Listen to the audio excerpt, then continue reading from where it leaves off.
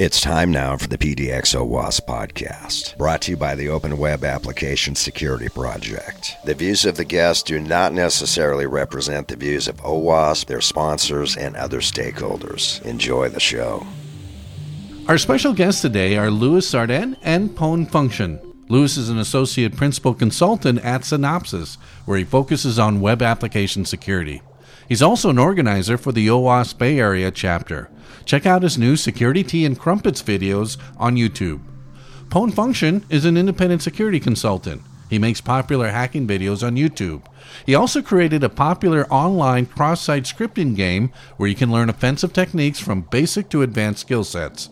All of these links and more are in our podcast feed. Welcome to the Portland, Oregon OWASP chapter podcast. Today on with me is John Whiteman, Louis Arnden, and Pwn Function. Louis and Pwn wrote a white paper blog post, I think it was back in October of last year, around Vue.js and some interesting cross-site scripting dynamics specific to Vue. So we're going to be talking about that a little bit, as well as just cross-site scripting in general. So Louis and Pwn Function, welcome to the show. You want to give us a short little intro to yourselves? Thanks. Sure. Hi, my name is Louis Sardin. I'm an associate principal consultant at Synopsys, where I primarily focus in web application security, and I'm a subject matter expert for the company in terms of modern web and also JavaScript. Right, so my name is Pwn Function. I'm 23, and I work as an independent security consultant, and I make videos on YouTube related to security on my free time.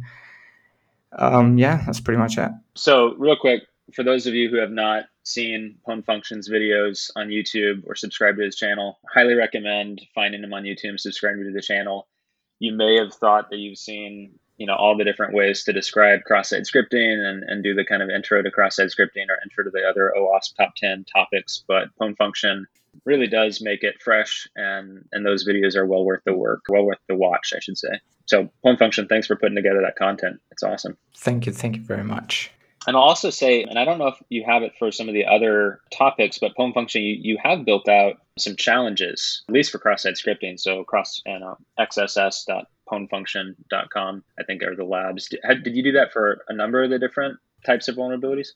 It's mostly just DOM XSS. I didn't want it to, spin up any server compute and wanted to pay for servers, so I just thought of just creating DOM XSS challenges. I think they're the interesting ones because a lot of JavaScript APIs and stuff like that. So yeah. Nice. Well, so let's start there. So in the blog post that you all wrote on Portswigger with Gareth Hayes, you dug into Vue.js, and it seemed like maybe you guys were playing golf. Do you mind talking about XSS golf and if that's something you regularly do, if you go golfing every Sunday like my dad did? I'll pass this one to Pwn Function to speak about. Sure, yeah. We were, I think Portswigger released a cheat sheet, an updated one regarding Vue.js, and there were like very few payloads, like maybe 3. So I looked at it and I started tweeting more payloads about it. And then Louis did the same thing, and we did it for a couple of rounds. We tried to make it as short as possible. Code golfing. It was fun, pretty much. And then Gareth created a group and called us in, and then he said we gotta try something, break it open, and see what's inside. And then we were like, okay, let's do it for the next couple of weeks. And even in the while we researched, we were kind of challenging each other and getting it as short as possible. It was fun. Yeah. So let me give some backstory as well, Dave. More around the kind of premise around what happened. So back in the day when I was, working at while I was working with Cigital, which got acquired by Synopsys, we were doing some research into client-side frameworks for the static analysis tool that we were working on at the time, called JAX, which obviously I guess now is part of Coverity, which again is Synopsys' tool. But the kind of context there is that we were working on looking at frameworks, and we were looking at things like AngularJS, which obviously has similar kind of interpolation and expression evaluation to like most other kind of client-side libraries. So I started to work on, there was lots of different research performed by, Gareth Hayes and Mario Hedrich and Jan Horn, etc., who were like releasing all these kind of client-side sandbox escapes. And there's a really good Live Overflow YouTube series on AngularJS security. If no one's actually ever seen that before, who's listening, I would definitely recommend. Definitely check it out. So that's kind of where this, I guess, from my experience, where it first stemmed from, that people were building these payloads. And then Gareth Hayes also released some additional research into basically trying to make the smallest possible payloads around AngularJS, which basically, he was trying to do it from either a interpolation side of things, or he was doing it via like a DOM actual, the parsing, like trying to manipulate the parsing process to be able to make it execute within inside the actual AngularJS functions. So that was some really interesting research. And, eventually Gareth and the Portswigger team released the cross-site scripting cheat sheet, which has like a plethora of different types of evaluation contexts. So what I did then was that, Vue.js, there's a wonderful wonderful GitHub repository called Mustache Security. It's very old now. It was released by the Cure 53 team, and they basically looked at a handful of client-side frameworks such as Vue.js, such as AngularJS, etc. At that time, it was Vue as well. So this was probably like more than 6 years ago now, I believe. Or maybe I'm wrong. Maybe it might be a little bit shorter, but it's been a hard minute. And they've been so that's kind of like they were like looking at AngularJS, like this is interesting. Mario and his team released a bunch of research into that, and then but the documentation on Vue.js was very plain. It was like there's not like you can basically just get direct access to JavaScript. It's not that interesting. You can already call eval and you can basically execute JavaScript. So they just moved on and no one ever really looked at it. But as time has gone on, like the Portswigger released these payloads. And, I looked at it as a challenge to go, okay, well, what else can we do? Because they have things like events and directives and different types of ways that you potentially can evaluate JavaScript, which ultimately could lead to cross-site scripting if this was used in an insecure way. So that's where the code golfing came into play. And code golfing is essentially trying to get the shortest payload to execute JavaScript. And, at one point I had the shortest payload, then Gareth had the shortest payload, and then finally Pwn function had the most ridiculous thing I've ever seen. Like I was like, this is absolutely insane, where it was basically just using two types of, directives to where it was like is equals script, and then, another value, which is basically a ler1, which made I had like a 17 character payload where he was able to get it down to like even shorter kind of thing. So like that's kind of where the code golfing came from, and I guess that's a bit of the backstory into like why I got interested, and I guess also how it came onto Twitter and how myself and Pwn function and Gareth all got involved in these types of things. And obviously I just want to obviously give a shout out to Gareth, because I don't think this research would have been here without Gareth, and of course Pwn function's time and dedication into this. A couple thoughts on that. One, do you all ever do, like I'm not a golfer, but people who do golf do these things called like scrambles, where basically you have teams and maybe there's 4 people on your team and you're playing 18 holes of golf, and then you get to choose on any given hole like whose shot you're going to go with. So if someone has a good drive or a good putt or whatever, you can use their thing. Do you ever compete against each other where you get into teams of 3 or 4 people and have some sort of code challenges that you're trying to golf towards and get the lowest score on? I mean, maybe Pwn has had more experience with this, but I think it's kind of like, like it's an all-v-all kind of situation, kind of battle royale in a way, because, like obviously the research that we did for Vue.js is there, but if you are trying to do a code golfing situation to get the shortest payload, like you want to find that right. Like obviously you want to collaborate with people sometimes too, but like, you want to be the one that finds the smallest payload. The shortest, yeah. Yeah, but obviously without doing collaboration and without doing kind of research, together in a different headspace, sometimes those things won't be found. But, I would leave it to Pwn function to maybe comment more. Of me personally, I look at there's a Stack Exchange called CodeGolf.Stack Exchange, I believe. People post good questions there. From time to time, I try to take a look at it, and maybe try my best to get it as short as possible. But most often, I just suck at it. But really, yeah. But in terms of Vue.js, I guess I kind of cheated it a little bit because I just kept reading the documentation quite a bit, and eventually there was this beautiful thing waiting to be discovered. So I used that and got the shortest one. But yeah. I like it. Yeah, I like in reading your blog post and listening to some of the other podcasts you've done on this blog post topic, just the emphasis on reading the docs, the emphasis of really understanding the frameworks. And I'm curious, so Mario on Cure 53, at some point in time, it's been a while now, he recommended a book called Parsing Techniques, a practical guide written by Dick Gruen. I'm scared to death to read it because it looks really hard, but I'm curious, have you all dug into that book or other books to up your parsing game? I have not even heard of that book. Yeah, what was the name of it? It's called Parsing Techniques, a practical guide by Dick Gruen and Cyril Jacobs. It was written a long time ago. I just looked on Amazon. It's $100. No, thank you. No,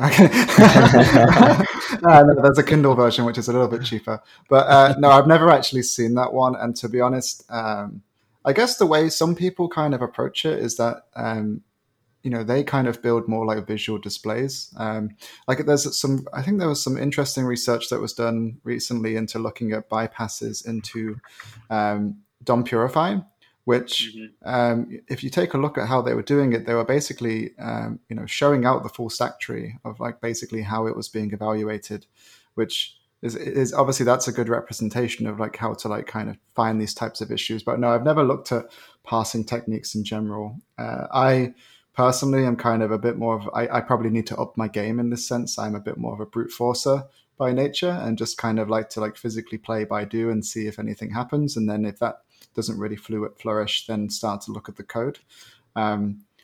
And then obviously, reading documentation, looking at the code, but maybe I do need to go take a more computer science based kind of approach to actually being able to like, find more nuanced and esoteric type issues in these types of things. Yeah, well, if it's working, why break it up? But yeah, Mario is one of my heroes. The stuff that Cure 53 puts out is quite impressive.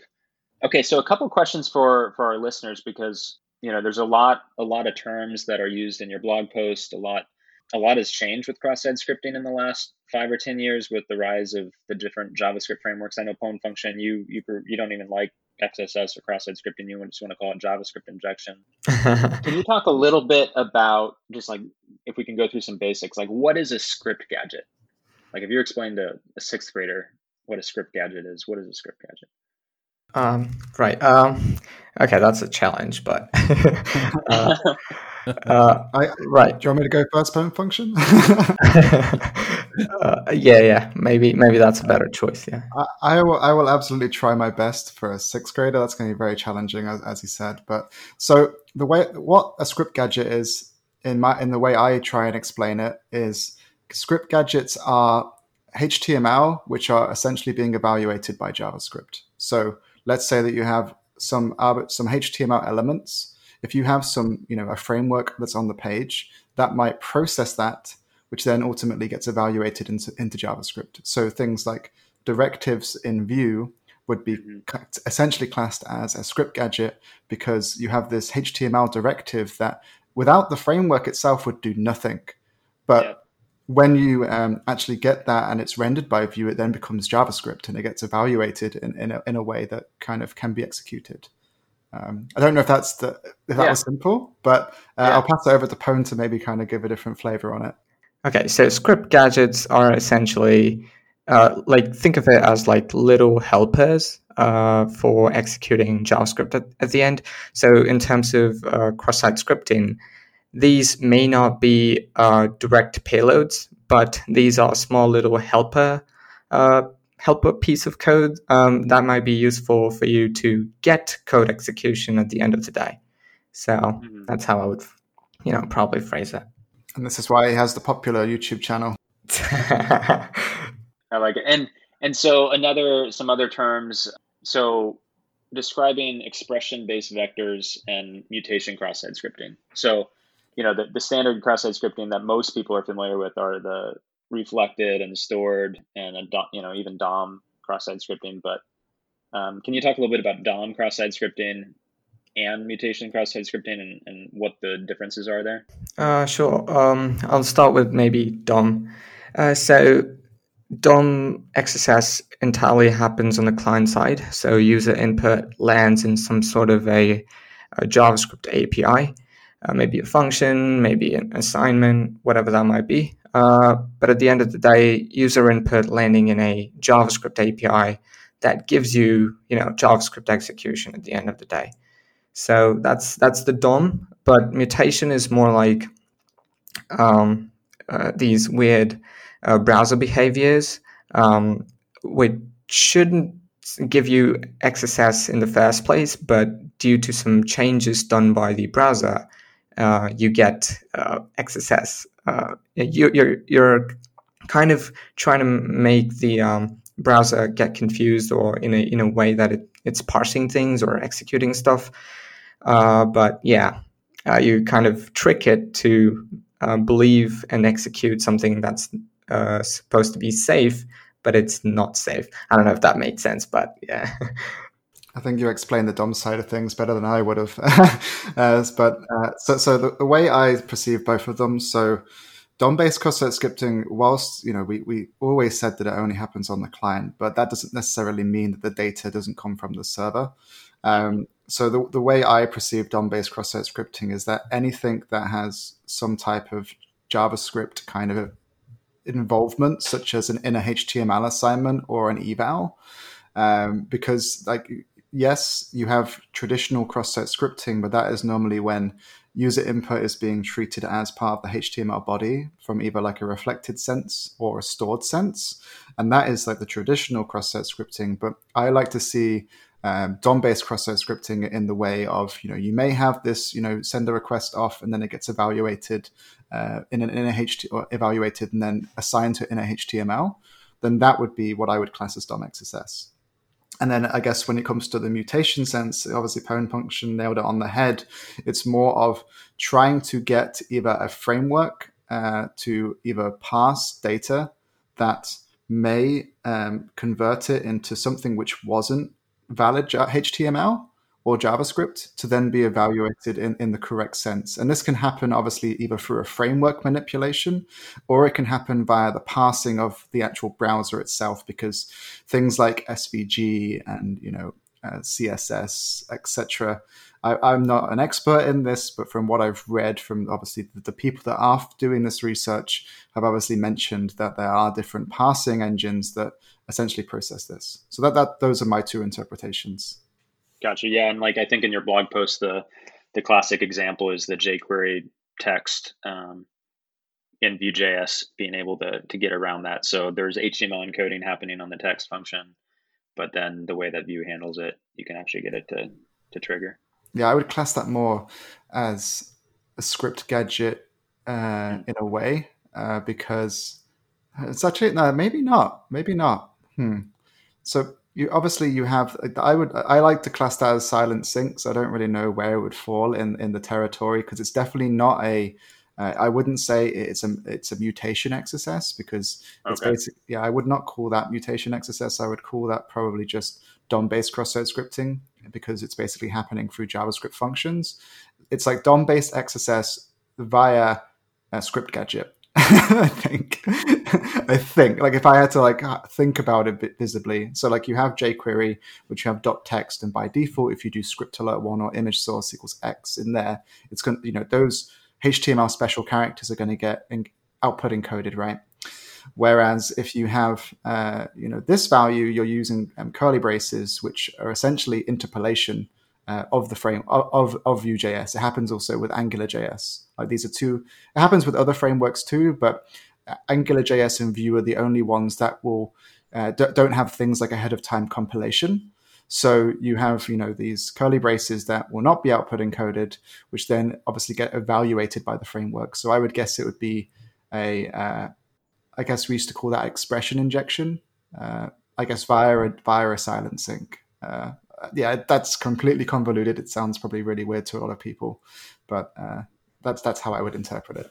So this is me showing my age.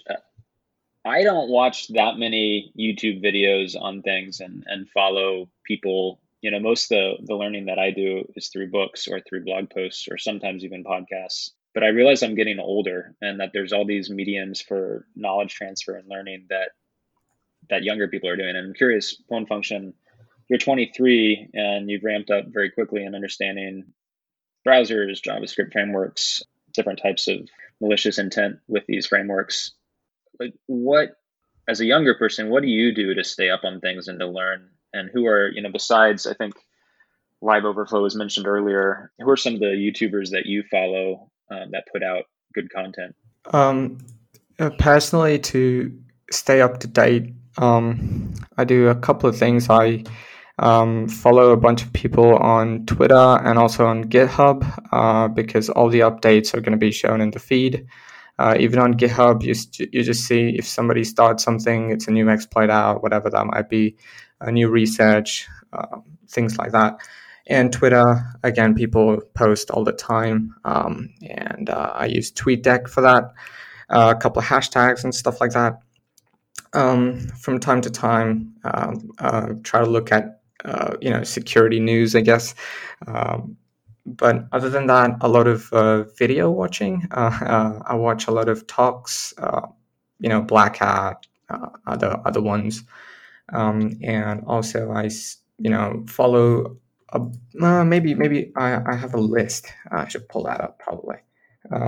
List of people that I really enjoy watching.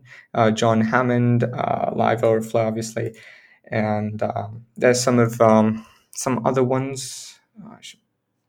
I can't really find it, but yeah, there's a bunch of ones I could probably give you after the show. But yeah, I would love that. Yeah, one of the tricks. So I have a whole bunch of kids, and when they're really young and they wake up in the middle of the night, watching Black Hat videos at 3 a.m, rocking a baby to sleep is a great thing to do. Okay, so we talked a little bit about mutated cross-site scripting. I did notice this morning there was a mutation cross-site scripting bug identified in the Bleach library, which is a sanitization library. I know you all have talked a little bit about some of the stuff with DOM Purify recently. I'm curious, again, getting to how to get good at things. If you all have read or dug deeply into the Cure 53 browser security white paper that came out a couple years back, the book The Tangled Web by Michael Zalowski, which talks a lot about the nuances to the different browsers and how it makes security tricky.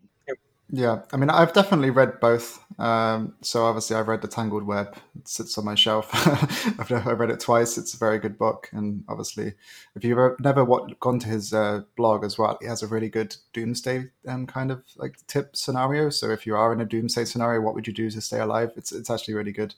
And obviously he's a very smart man. I worked at, Google, Snapchat, etc. I personally haven't read either of them.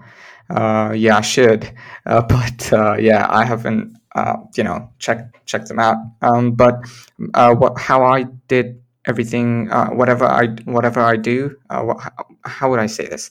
Whatever I learn is by pretty much experimenting it on my own.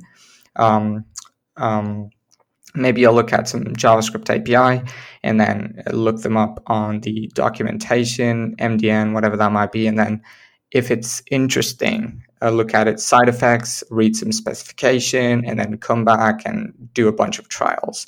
And maybe take some breaks along the way,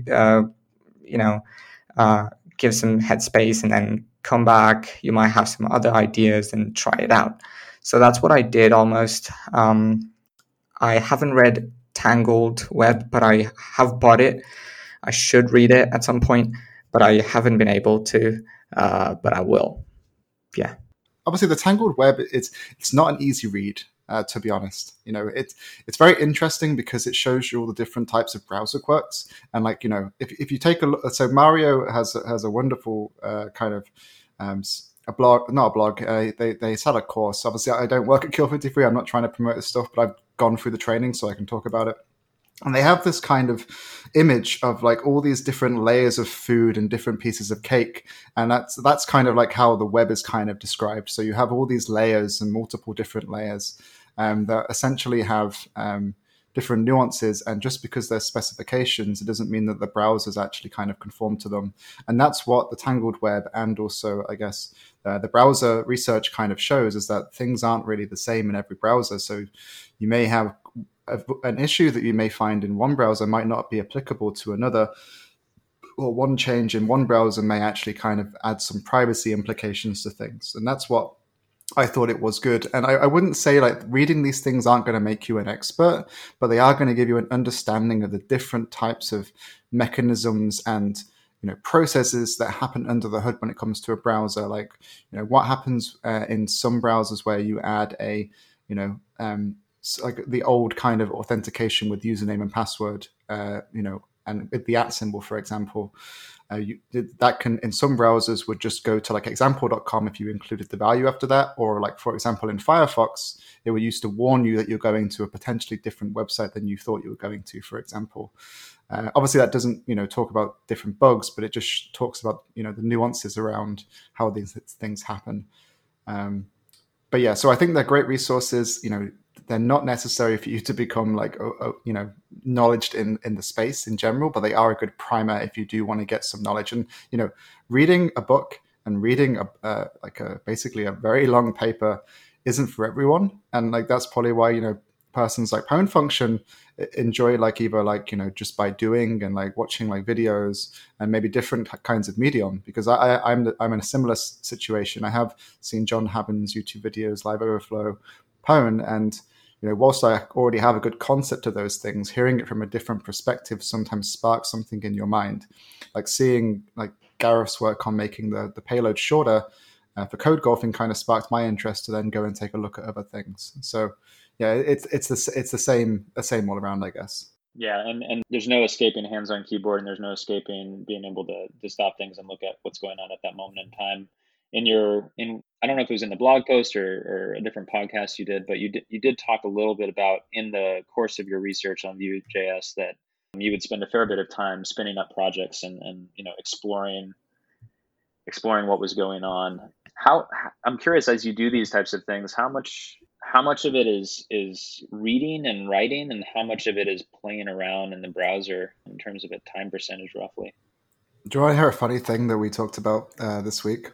So someone just actually released like a vulnerability in the Chrome in the extension in the dev tools for Vue. It got fixed. It's now been patched.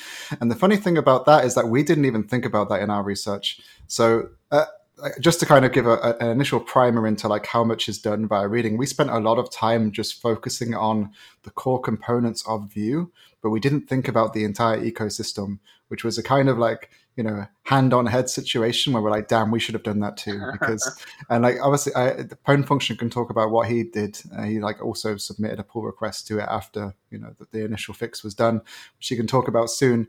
But okay, so from my perspective, to be honest, I would say for me, it's probably more reading, less playing, because without, just playing, I get very frustrated if I don't really understand what's going on. And that obviously can lead to, bad kind of work ethic practices. So I really like to kind of dig deep, read, understand, maybe take a look at a bit of code. But I do like to, build a skeleton to begin with to understand like kind of how things function. But I wouldn't want to just, because it's daunting sometimes to just go ahead and just try and like play with things and get nowhere. For me, at least personally, it is a challenge. It is, difficult. And obviously it's, when you find something, it's really like kind of, you get that kind of thrill and all that adrenaline that comes, rushing around your body. But, I personally probably would say it would be like a 60-40.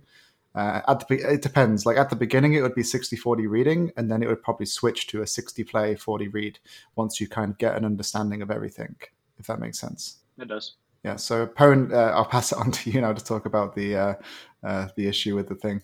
Yeah. So here's what I did to sort of do the research. So I did small incremental, progress. I just wanted to have a playground, just slam in some Vue.js code and then get started, do as much as possible. And then if I want some extra things, I'm trying out new things, I'm trying to debug something, then I would go ahead and find a tool that could help me do that. We did, small incremental kind of progress over time. We focused on using tools such as DevTools, and also some core components, which are kind of separate, which are like Vue.js. They have a template compiler. We use that to specifically compile templates into, render functions that is fed into Vue.js at the end. But yeah, we used as much as possible that's provided for the developer and for testing and everything else. And then we use the whole thing to continue with the research. But yeah, on the commit recent universal XSS on Vue.js Chrome extension, that was cool. That was I guess Gareth told us about it. He was probably looking at some issues on Vue.js, and he came across this universal XSS.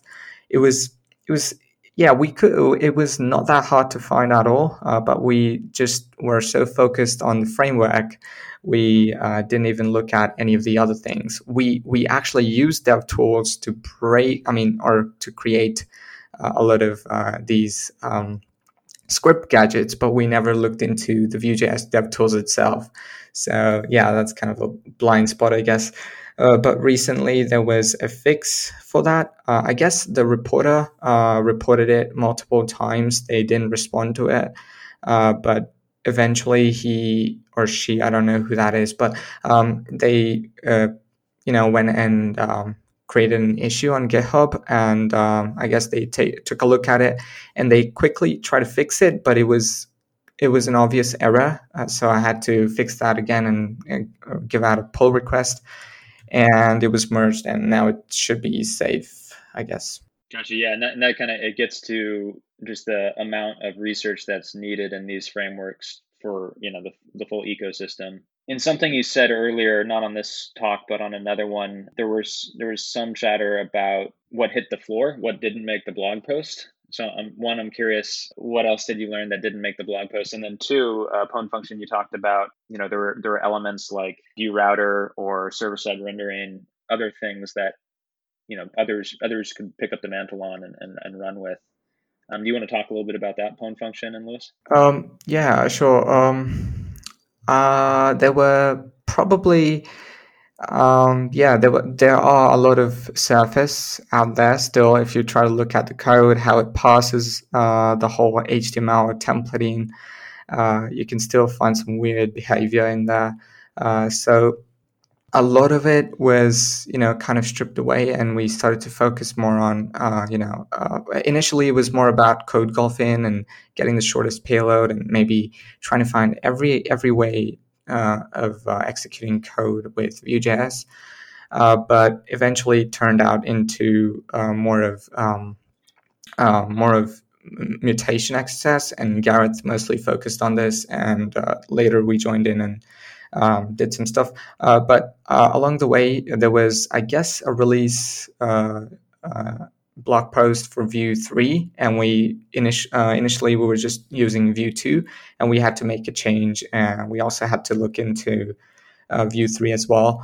So we tried to do everything that we did in Vue 2 into Vue 3, kind of like porting the game or whatever. So yeah, that's mostly took our time. What was the other question? I keep forgetting stuff. Yeah, it was around. I did too. I need another cup of coffee. It was around. Like what didn't we cover that was supposed to go? Yeah. What hit the floor on the blog post? Where if you had another 2,000 words to publish. I guess Lewis can take over this. Yep. So I mean, what I remember, we wrote like an entire piece on like how you would start to even identify these things. But it was just way too long, and the blog post was already too bloated as it was for what it was. And as Pwn mentioned, we were in a position where when we first started to write the blog post, it was nothing to do about script gadgets and also kind of evading defenses. It was more about just being like fun things. And then we actually got another person from Portswigger to review it, which is James Kettle, and he was basically like, this is all like just script gadgets and like, basically getting the framework to kind of process payloads. And obviously there could have been more research done around some other things, but it was primarily around like the process, also different vectors that we had. We had hundreds of different vectors that would have been cool to input, but it would have made the blog post unreadable. And obviously a lot of that stuff did end up going into things like the cheat sheet, but I think even the cheat sheet is missing some of those things because, once you have like 5 payloads, I would say that that's all you really need. To be honest, it depends, right? Because, you might, depending where you are in an injection context, it totally depends on the context, really. I do want to kind of bring up, though, which was kind of an interesting point. So when we released the blog post, and obviously we tweeted about it, Evan Yu, the creator of Vue.js, basically tweeted that this only happens if you are, vulnerable to cross-site scripting, or if you have an injection area, and if you do, and that's the one thing we recommend, like you don't do, and like this is what our security guidance say not to do, and it's very don't do that. it's very true. Like most frameworks have some security page which say don't do these things. However, there are very nuanced scenarios, such as the universal XSS that happened in the actual DevTools itself. That's a good indication of that too, because the vulnerability for the universal XSS happened in the toast function of. So like basically a toast is like normally just like, giving like a notification of like either an error or something like that.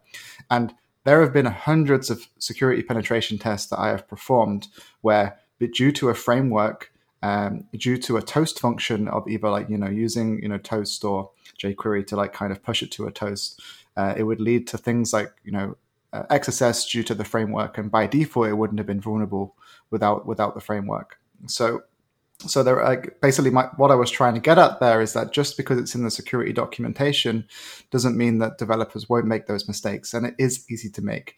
But like in reality, if you do it the Vue way, if you do it the Angular way, if you do it the React way, you aren't really going to, have cross-site scripting to a certain degree. But we saw in Signal. They were using the dangerous APIs that led to RCE in the desktop at the Electron application. We've seen, McDonald's, which basically had reflected AngularJS XSS that led to people's passwords actually being stolen because they were encrypted on the client side with the same IV, etc. So like there are, loads of organizations that have fell victim to security issues due to using frameworks. So, just because it's in the security documentation doesn't mean it's not going to have those issues. That's what I was trying to get at. And to that point, it's been a while since I've really touched Vue in any sort of professional way, but my experience with Vue is that there's a number of like web agencies that are building marketing websites or websites that are mostly marketing but have some functionality. And one of the things that some of these agencies like about Vue is the ability to pull it in on just, specific pages, load it as a script. Can you talk a little bit about what Evan Yu was saying around kind of the intended way of using Vue, and then also the way the real world works, and especially in relation to like ahead of time compilation and that dynamic? So obviously, I just want to make the point that I believe Vue does have an AOT provider, but by default, you can just include it as a script. So obviously, if people were doing AOT, I believe with Vue, this would be less likely because it wouldn't be evaluating, Vue expressions outside of what's already been rendered. However, so I guess maybe Pwn function has a better kind of interpretation for this, but in the fact that most of the demos that people use aren't using things like server-side rendering, they're just using like a counter, which is pulling in the latest distribution and then just putting it all in on the client side. From my personal opinion, developers probably begin at the route. Novice users of the framework or library, however you want to interpret it, probably use the intended include as a script and then utilize it that way. And then I guess as developers start to evolve and start to like use it, more heavily over the time that they're using it, they might start to transition to server-side rendering, and obviously, render things ahead of time and have all these things kind of like there. That's my interpretation, but I am not a developer by trade these days. Vue.js was actually at one point one of the most downloaded NPM packages, which obviously is a very insane number. It's so popular now. It's heavily used all over the world. Its traction, I believe, keeps getting better. So it's a very popular library. I don't see it going away anytime soon. I can see that they are bringing out some new features, and obviously there are lots of potential security concerns, which is why, you mentioned earlier about like people trying to get involved in taking a look at things like server-side rendering, etc. Because Next.js, for example, is a very popular server-side React framework that you can use to kind of build, responsive, server-side backends, mainly using React as a front end. So that's Next.js. And at the beginning, Next.js had a bunch of vulnerabilities that I believe may have been Orange Tengsai that found those issues, but he found a bunch of tons of issues at the beginning. Obviously, it's a very secure framework these days, but obviously, these things do have consequences and may have issues themselves, such as like XSS in the error pages, for example, on the default routes and so on. So kind of went off on a tangent, but hopefully that made sense. I'd like to add something to the Vue.js thing. It's true that if you use it in an insecure way, you could get XSS on a Vue.js application. But let's say a scenario might be having two domains. One uses Vue.js, the other one doesn't. But you have XSS on the other one, which doesn't use Vue.js, but there's a CSP for that. Which only sort of, lets you include CDN libraries that they have provided. So in that kind of scenario, you could just import, Vue.js library, even though the app doesn't use it, and then bypass CSP with the script gadgets. So things like this can happen quite a bit. I had one situation that I ran into recently, which was kind of similar. That's just one thing that I wanted to add. I'm curious. So, this was, back in October. What are you all now working on? Are you still collaborating on some stuff and digging into something new, or is that still creative license? Don't want to talk about it. I'm gonna just zip my lips here. No, so we are thinking about continuing a new research project, and I don't want to kind of give away the good juicy stuff that we're looking at. But I think myself, Gareth, and Pone are going to work on a project this year and see how it kind of flourishes. And if we succeed, then maybe we can come back on the podcast and talk about it. But at the moment, I'm focusing on kind of content creation in my spare time. So, I've had a lot of inspiration from Pone and Live Overflow and John Hammond, etc. And during COVID, I started to stream my video games on Twitch, and now I'm kind of transitioning more into trying to do similar styles to this, but more with a video facing format. So that's been a fun kind of outreach and learning process. And Pone has definitely been giving me some tips on how to get better and up my YouTube game. But yeah, we definitely are working on something. I personally want to continue taking a look at client-side frameworks, but I also want to kind of continue. I gave a presentation last year, I believe, at OWASP Portland, which was on JavaScript, and I'm actually going to be doing a YouTube series on the OWASP Top 10. So because that was the most recommended poll that I put on Twitter, so that will be happening soon as well. But yeah, we are working on something. It will be related to client-side frameworks. Just stay tuned, I guess. Yeah, we had a lot of fun together. So we thought of maybe trying something else again at some point, and we think we have something potentially interesting that we want to look into.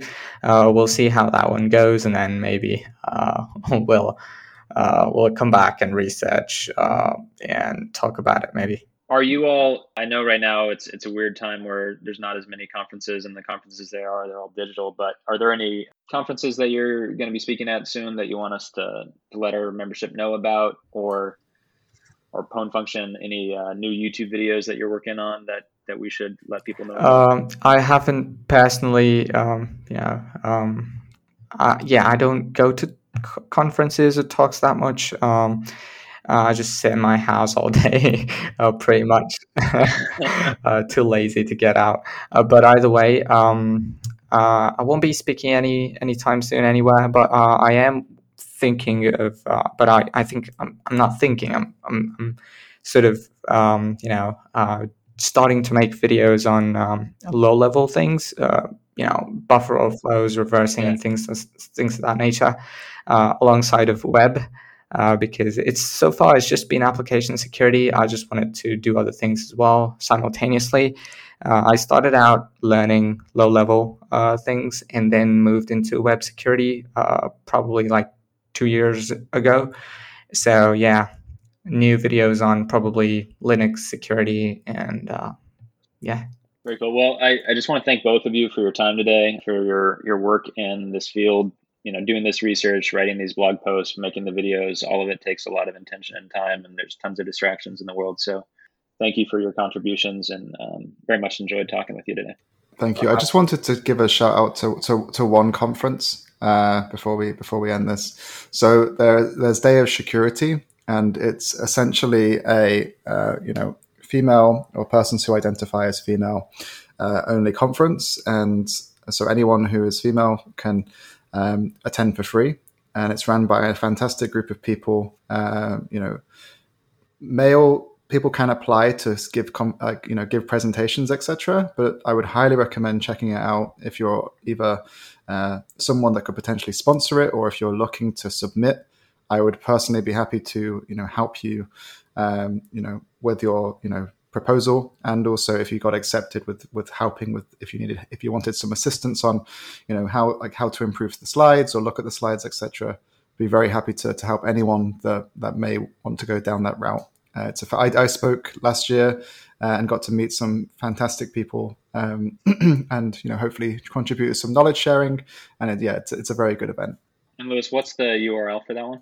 That is a very good question. It's Day of Security on Twitter, and it's dayofsecurity.com. I will send it to you so you can share it out. But it's a fantastic event. The call for papers just opened and looking for sponsorship, and it's going to be their 5th year of running. It's going to happen on, I believe, the 23rd of March. Great. Thanks for that. To hear this podcast again, visit anywhere a podcast is played. For more information, go to owasp.org/www/chapter/Portland.